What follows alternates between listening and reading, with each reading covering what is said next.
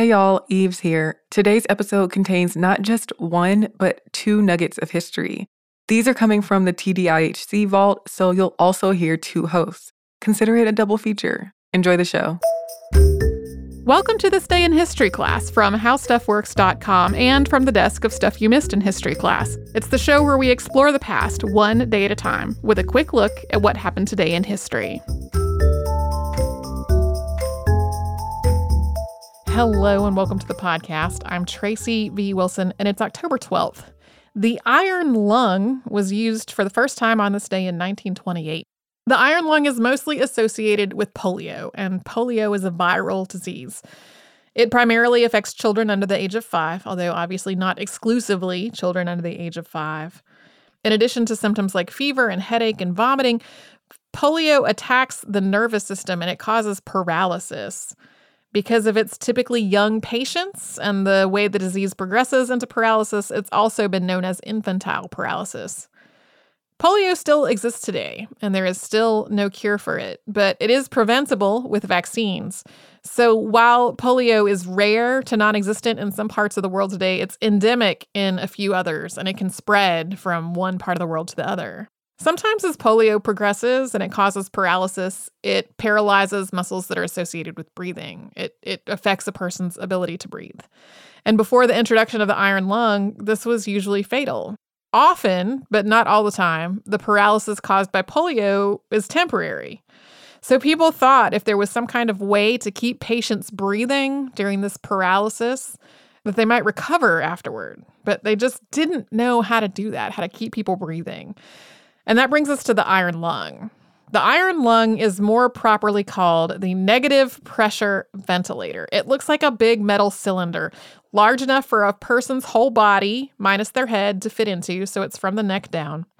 Typically, there is a bed inside of the tube that can be slid in and out of the cylinder, which allows the patient to be removed and returned when necessary. There are windows and portholes in the sides of the cylinder that let caregivers touch the person inside and adjust their bedding, generally care for them while they're in the respirator. The iron lung works by alternately lowering and raising the pressure inside of this chamber. So when the pressure is lowered, air is drawn into the lungs through the patient's nose and mouth. And then when the pressure is raised, the air is pushed back out, and that forces the patient to exhale. It also allows them to speak during that exhaled breath. So for a person who's using an iron lung, speech is usually timed to the machine's cycle of breathing. The iron lung was developed by Philip Drinker, who at the time was an assistant professor in the Department of Ventilation and Illumination at the Harvard School of Public Health. He developed the idea of creating some kind of a ventilator for polio patients when he went to Children's Hospital in Boston. He was trying to figure out a temperature control issue in a room that was used to care for premature infants. And while he was there, he saw children with polio who were just struggling to breathe. The device that he developed was at first called the Drinker respirator, and it was used for the first time in a clinical trial at Children's Hospital. And that trial started on October 12th, 1928. This first iron lung was a lot boxier than the tube-like respirators that were used later, and it was powered by 2 household vacuum cleaners. It completely changed the world of polio treatment, though. It allowed patients with temporary paralysis to keep breathing until their bodies recovered and they were able to breathe on their own again. And it provided ongoing breathing support for people whose paralysis was permanent. Today, iron lungs have almost completely been replaced by other respiration technologies, but as of 2014, there were only about 10 in use around the world still. Mostly they were with people who had survived polio in childhood back decades ago. You can learn more about the iron lung and the contexts in which it has been used in the November 21st, 2011 episode of Stuff You Missed in History class called Polio, the Dread Disease, and in the January 30th, 2017 episode, Ed Roberts and the Independent Living Movement. Thanks to Tari Harrison for all her audio work on this podcast, and you can subscribe to This Day in History class on Apple Podcasts, Google Podcasts, and wherever else you get your podcast. You can tune in tomorrow for the return of a language.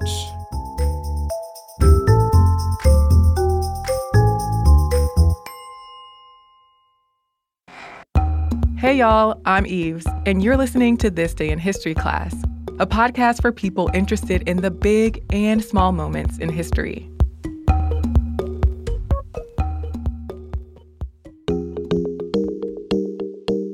The day was October 12, 1810. Crown Prince Ludwig married Princess Theresa of Saxe-Hildburghausen, and the citizens of Munich were invited to celebrate the occasion in the fields in front of the city gate. This celebration is the origin of Oktoberfest, a festival and fair in Munich that's held annually and attracts visitors from around the world. In the days after the marriage, the people of Bavaria gathered in front of the Zindlinger Tor, a gate leading to Munich. The festivities in the inaugural year of Oktoberfest included a feast and horse races, which around 40,000 people attended. The fields where the celebration was held have been dubbed Theresienwiese, which means Teresa's Meadow, after the crown princess. Today, locals often call the celebration Wiesen, after the nickname for the fairgrounds. Oktoberfest was held again in 1811, including horse races, drinking, and feasting. But that year, an agricultural show was also part of the festivities. The 1813 Oktoberfest was canceled because of the Napoleonic Wars, but after that, the Oktoberfest began to grow. In the beginning, there weren't many amusements to choose from. The first carousel and 2 swings were set up in 1818. After 1819, Oktoberfest was planned as an annual event, and more beer stands and attractions were added. The duration of the festival was lengthened and moved to the end of September to take advantage of longer and warmer days. Ludwig became king of Bavaria in 1825, and Theresa became queen, and they remained so until Ludwig abdicated and his son, Maximilian II, took the throne in 1848. Still, Oktoberfest continued, though it has been canceled in many years because of war, cholera, hyperinflation, and other things that disrupted the normal course of events. Electricity began powering the festival around 1880, and beer tents were introduced years after that. Beer has been served in glass mugs at Oktoberfest since 1892.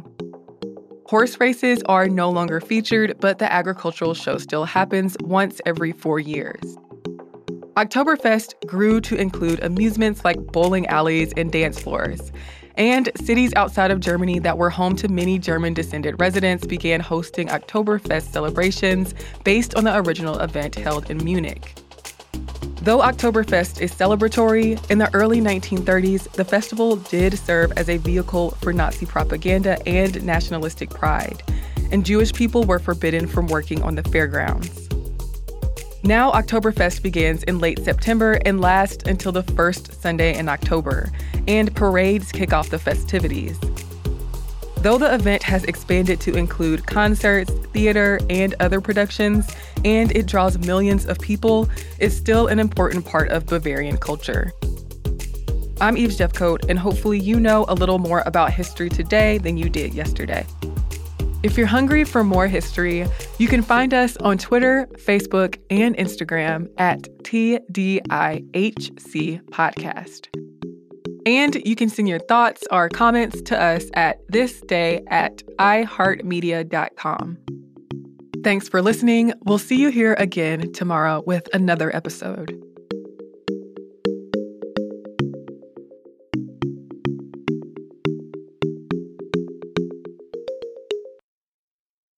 For more podcasts from iHeartRadio, visit the iHeartRadio app, Apple Podcasts, or wherever you listen to your favorite shows.